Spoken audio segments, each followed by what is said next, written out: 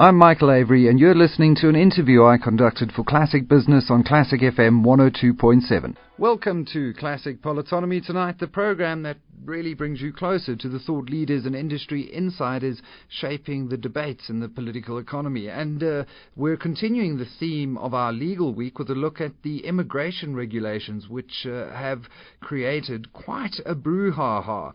Now, it's not a problem that is unique to this country, the fact that we're looking at national security, sovereignty, work opportunities for South African citizens. There's been an ongoing political debate in the US around immigration too.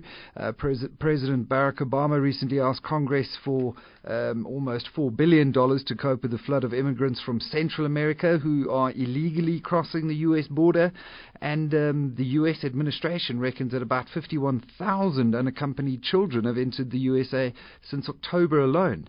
Now, to discuss the regulations, the process behind the reform, and whether there's room for improvement and issues around capacity to implement them, or whether it's just a bit of inertia and resistance to change as we normalize with the rest of the world, it's a great pleasure to welcome Lemise Jean-Pierre, Senior Associate at Fasken Martineau.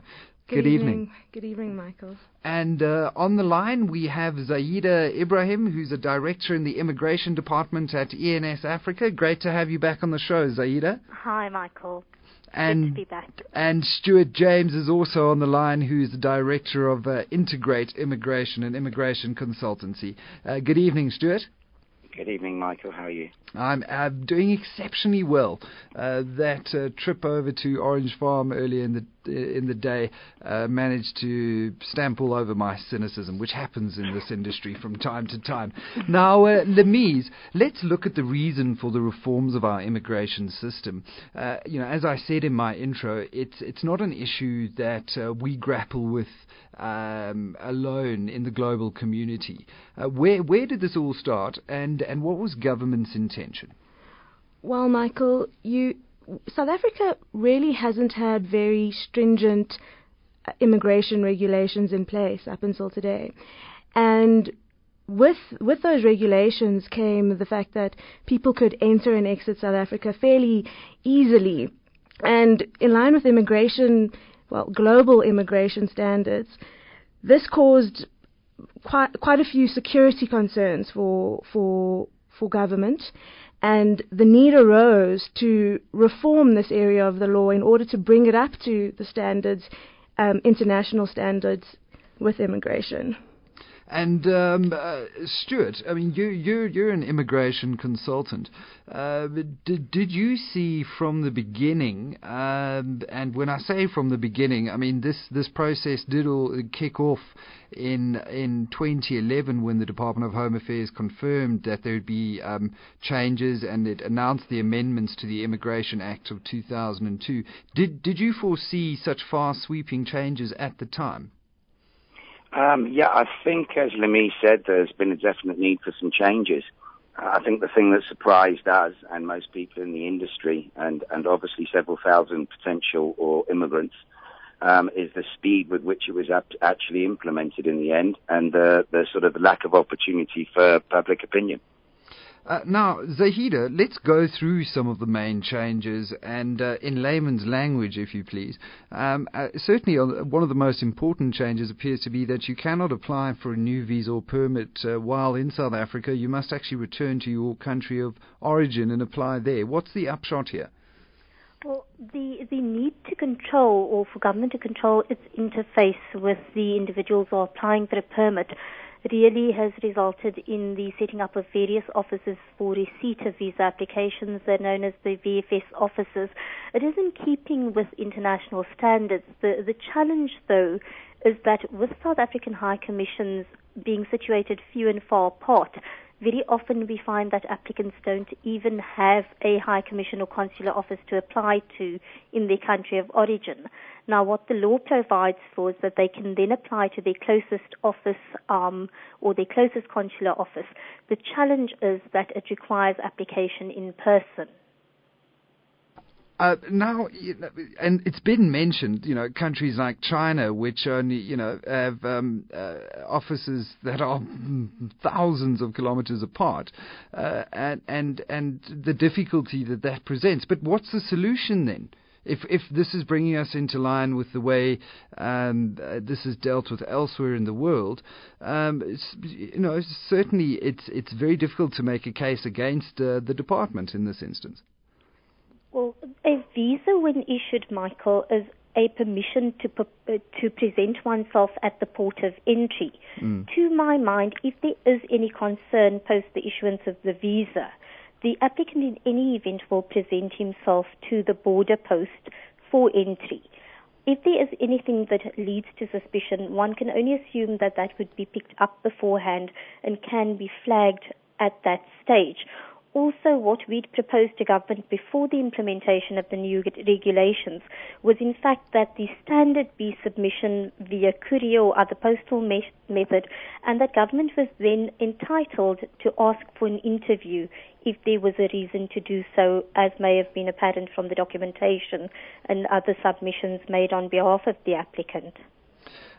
Stuart, how would you respond to that? Before we get into your legal case, do you think that is the correct reading of the situation, and certainly do you think the department would be willing to move on such an issue when it is the norm globally? I unfortunately can't speak for the department, but I agree with 100% with the suggested solution, and I'd possibly take it one step further as well. It's not just a case of presenting oneself with some of these missions abroad now. You're also having to go in and also pick up the visa decision. So if you're sat in China at one end of the country, it can involve 2 trips. We've already had reports of Chinese tour groups cancelling and going to other destinations simply because of the fact that it's 2 internal flights and an awful lot of expense to not just present yourself, but also to then pick it up. No issue with people presenting themselves in theory, but there are some practical reasons around it, as was just said. No, absolutely. We also see requirements for in-person biometric data collection for tourist visas. As well as the issue around unabridged birth certificates. Take me through the need for biometric data collection. I mean, that seems a bit onerous. Well, the reason why you would want biometric data is because when people enter and exit South Africa, how it's been beforehand is that your immigration practitioner could go and submit your application and pick your application up as well. In that process, the Department of Home Affairs, other than information that you put into your work permit application or other visa application form, doesn't have any data or that is relevant to you specifically, so fingerprints. So they don't know whether or not the work permit application or other visa application is in fact linked to a particular person. And the effect of that is that it results in a lot of fraudulent cases coming through in circumstances where people could be in possession of a permit that is not actually for them. But what about certified copies of documentation where one has to present oneself at a police station with one's ID book, get it a copy certified by an officer of the law, and the old way that we used to do things? Was that just too open to abuse, misuse and fraud? I think that's the reason underlying this particular change. We've had matters where one of our clients was in possession of a permit. He had used an immigration practitioner to obtain the permit. However, in leaving the country and coming back in a particular instance, he was stopped at the border, and his permit was actually challenged as being fraudulent. He had not actually been to the Department of Home Affairs to actually submit his application or pick it up. He had used somebody in between. So the issues surrounding you could say unscrupulous people, particular to immigration practitioners, is an issue. Sorry. No problem. No, Stuart, you're a director of Intergate, not Integrate, as I introduced you, and that's you're an immigration consultant, basically. Now, would you say that there are many unscrupulous operators within the immigration arena? I would say, unfortunately, there are some, and that's not just immigration practitioners, it's also people professing to be experts, unfortunately as well, in some cases, attorneys. The reality is we do have a situation where corruption has happened with the Department of Home Affairs, and I don't think anybody can deny it. What's very strange about it is that in most countries around the world, one of the ways of dealing with that is to highly regulate the people who actually are giving advice, be them immigration practitioners, be them consultants, be them attorneys.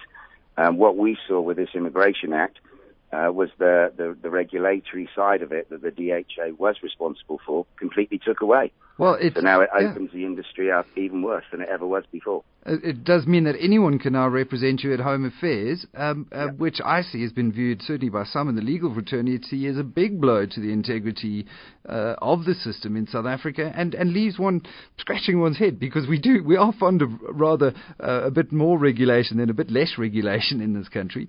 But why? I mean, I'm going to ask you to speculate here, but what would be the reasons behind such a change?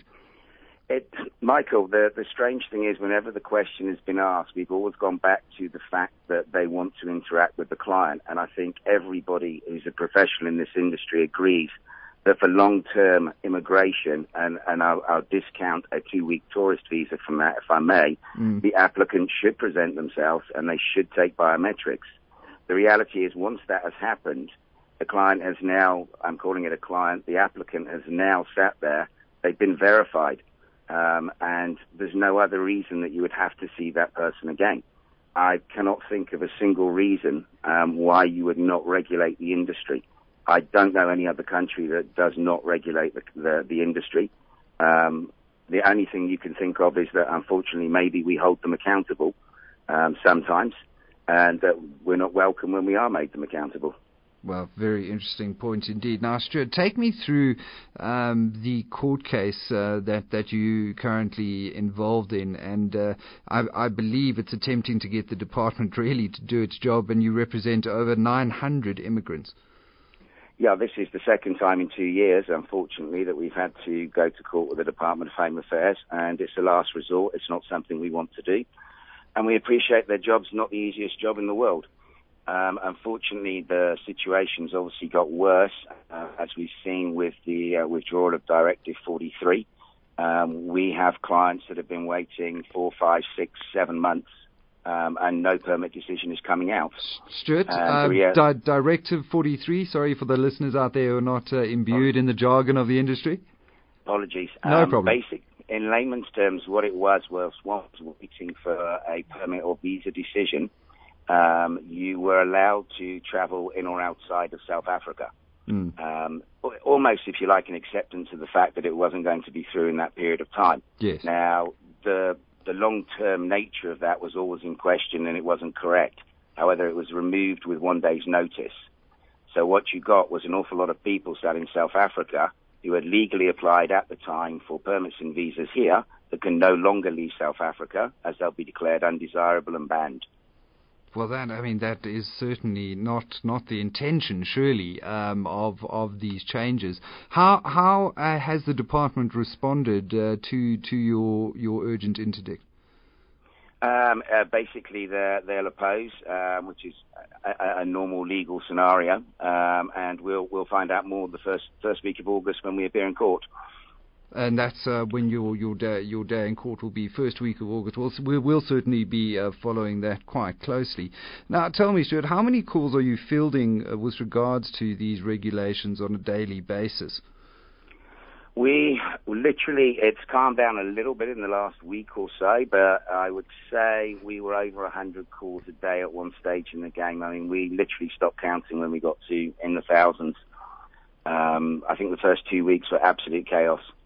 And I mean, it's certainly not a normal reaction to a new system. Are we not? We're not just seeing the normal inertia to change here. I mean, there is quite clearly some genuine concern out there that people are going to be declared undesirable who have been in the country sometimes for over the required time to be considered a citizen with family members. We've seen that happen as well.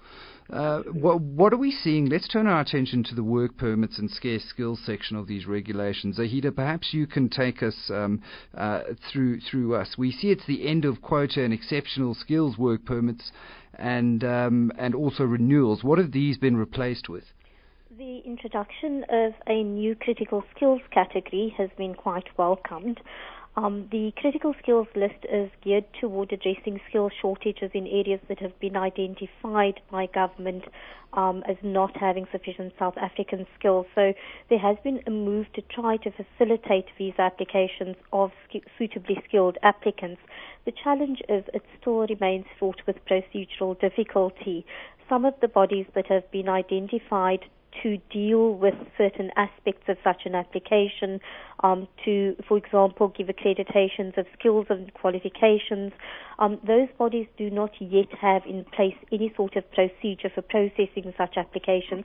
And in fact, some of the bodies identified by government have indicated that they weren't approached and they've not put any mechanisms into place and are therefore not dealing with the accreditation process as they are meant to in terms of the immigration regulations. What?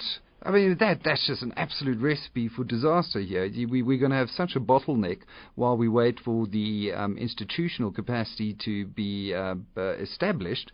Why the haste then? Why was there no phasing in period for 12 months or so as people develop or as the department develops the capacity and people familiarize themselves with the regulations? Is it because they've been sitting in limbo since 2011?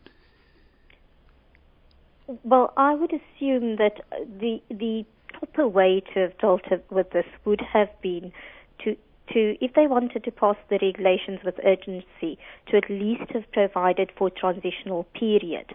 And no such provisional period was provided for, which means that the regulations were published in its final format on the 22nd of May and came into force just a few days later on the 26th of May, giving everyone very little time to prepare.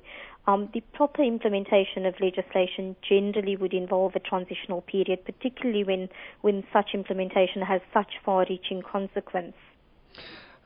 Lemise, we hear that obviously we need this transitional arrangement. What does it mean now for current holders of skills work permits, both quota and exceptional?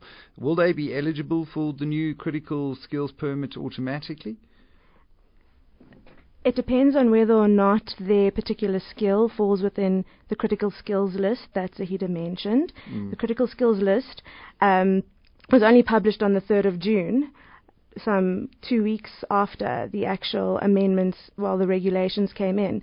So provided that an applicant who formerly would have been allowed to apply for an exceptional skills or quota work permit qualifies for one of the scarce skills detailed in the critical skills list, they would be entitled to apply.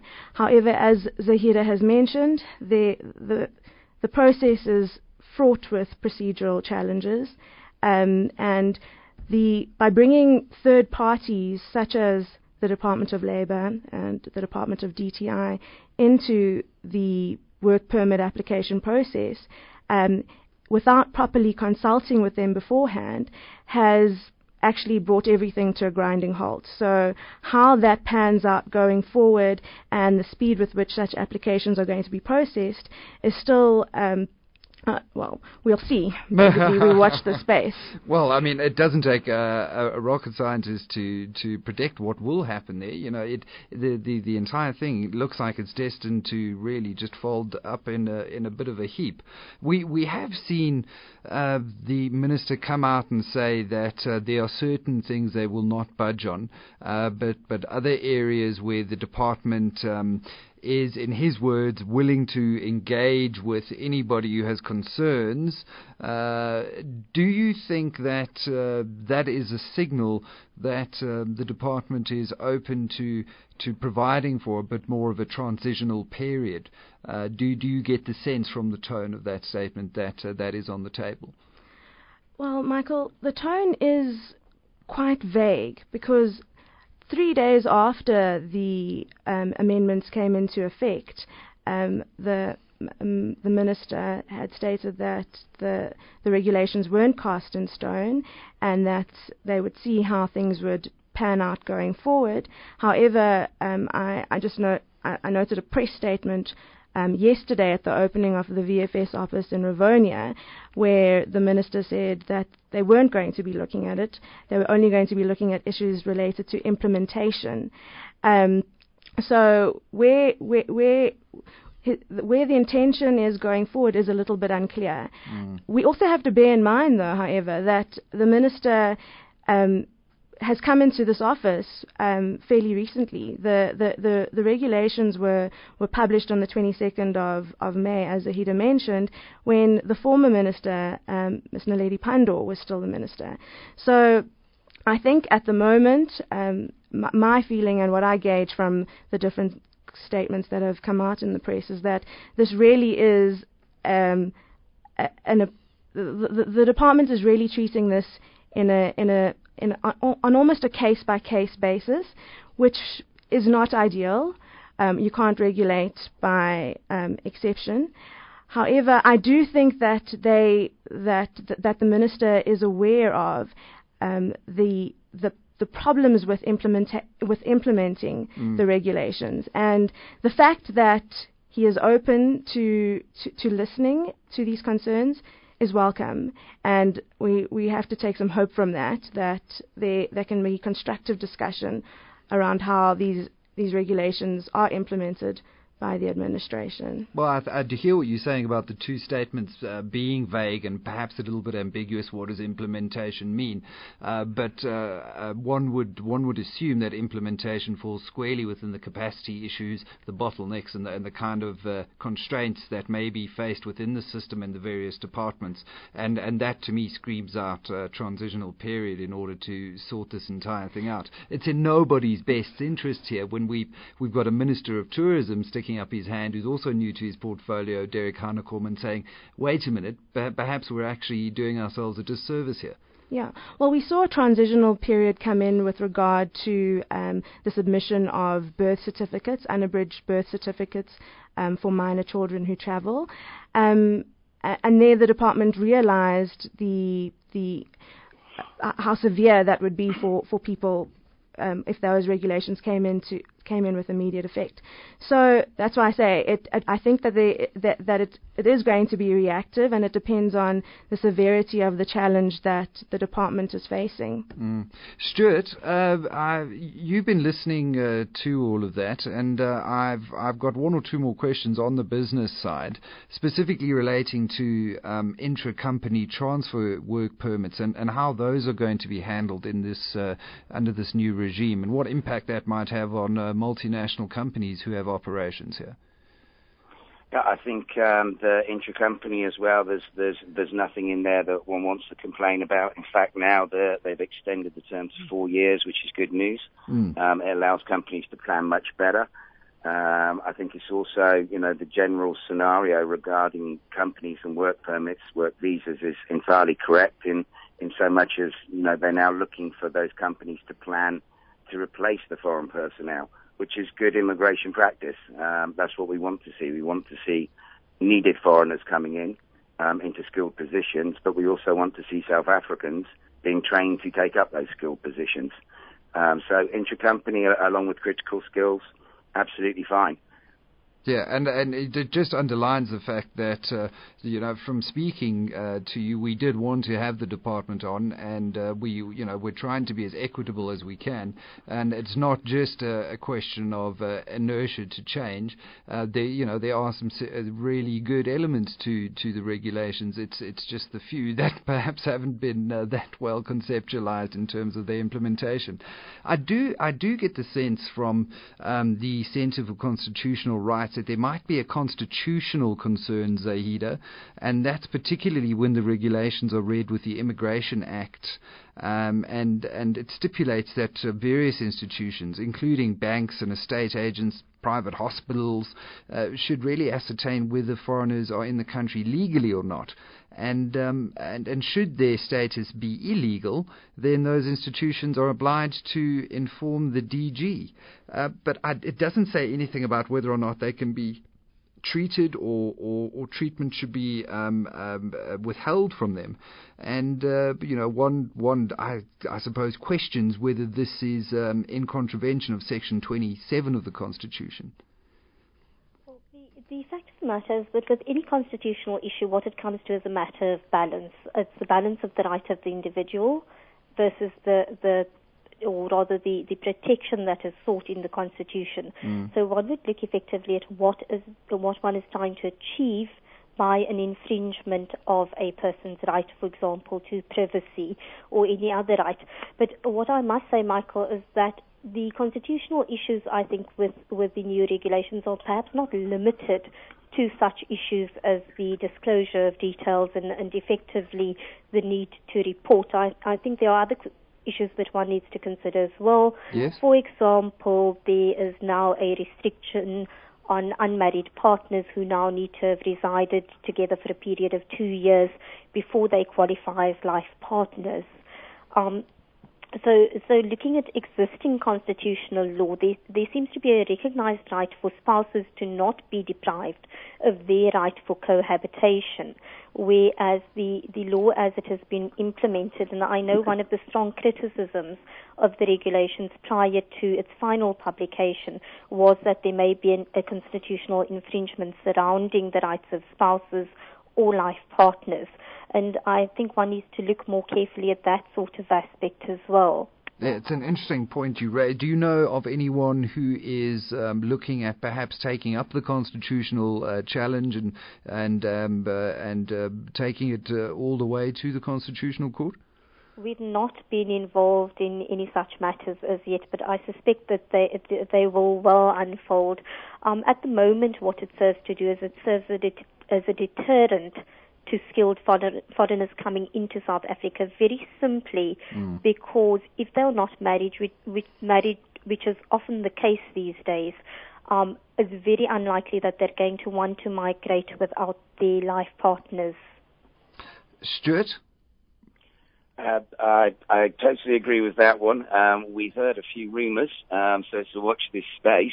And I think the other one that we've also that has come across our desk is a number of immigration practitioners that have some issues around the fact that, in theory, that their livelihood could have been threatened without any consultation whatsoever from a previously regulated government occupation. As a registered immigration practitioner. Now, I've got a question here. Listening to all of this, what happened to the regulatory impact assessment? Surely that should have revealed all of these things before we passed this into law. I don't know, Michael, and maybe my two colleagues in the industry do. We were involved in a brief consultation around the critical skills list with the person that it was outsourced to. But I don't know of any other immigration company who was involved in the discussions whatsoever in terms of the new Immigration Act. Well, I've got Lamie shaking her head opposite me. Zahida, do you know? There's been very little consultation indeed. What we did is we lobbied and did submissions not only on behalf of ourselves in the industry, but on behalf of, for example, various business chambers and the like, to try and get the feedback that was needed to government. In terms of government coming out to seek that consultation, I think that there were bodies that were consulted. I know the Department of Trade and Industry and Department of Labour, for example, were consulted, but I don't think that the consultation was necessarily as extensive as it ought to have been, and certainly not as extensive within the industry as it ought to have been, because who better to know what the practical implementation difficulties are going to be than the persons that are charged with implementing them on behalf of their clients. Well, it'll be interesting watching this all unfold, and Stuart, we'll certainly keep one eye peeled on that court case, which is coming up in a few weeks' time. And just to remind listeners, we did invite the department onto the panel tonight to discuss this with us, but obviously it was their budget vote today, and they were quite busy. I'd like to thank my guests tonight, Lemie Jean-Pierre, Senior Associate at Fasken Martineau. Thanks so much for coming into studio. And on the line, Zahida Ibrahim, Director in the Immigration Department at ENS Africa, and Stuart James, Director of Intergate Immigration. Tomorrow night we'll look at over-indebtedness and how the recently passed National Credit Amendment Bill is attempting to address one of the country's biggest problems. Join me then for the third instalment of Legal Week right here on Classic Politonomy. And that's all we have for you tonight, folks. From me, Michael Avery, and the rest of the team, thanks so much for listening, and have a wonderful evening.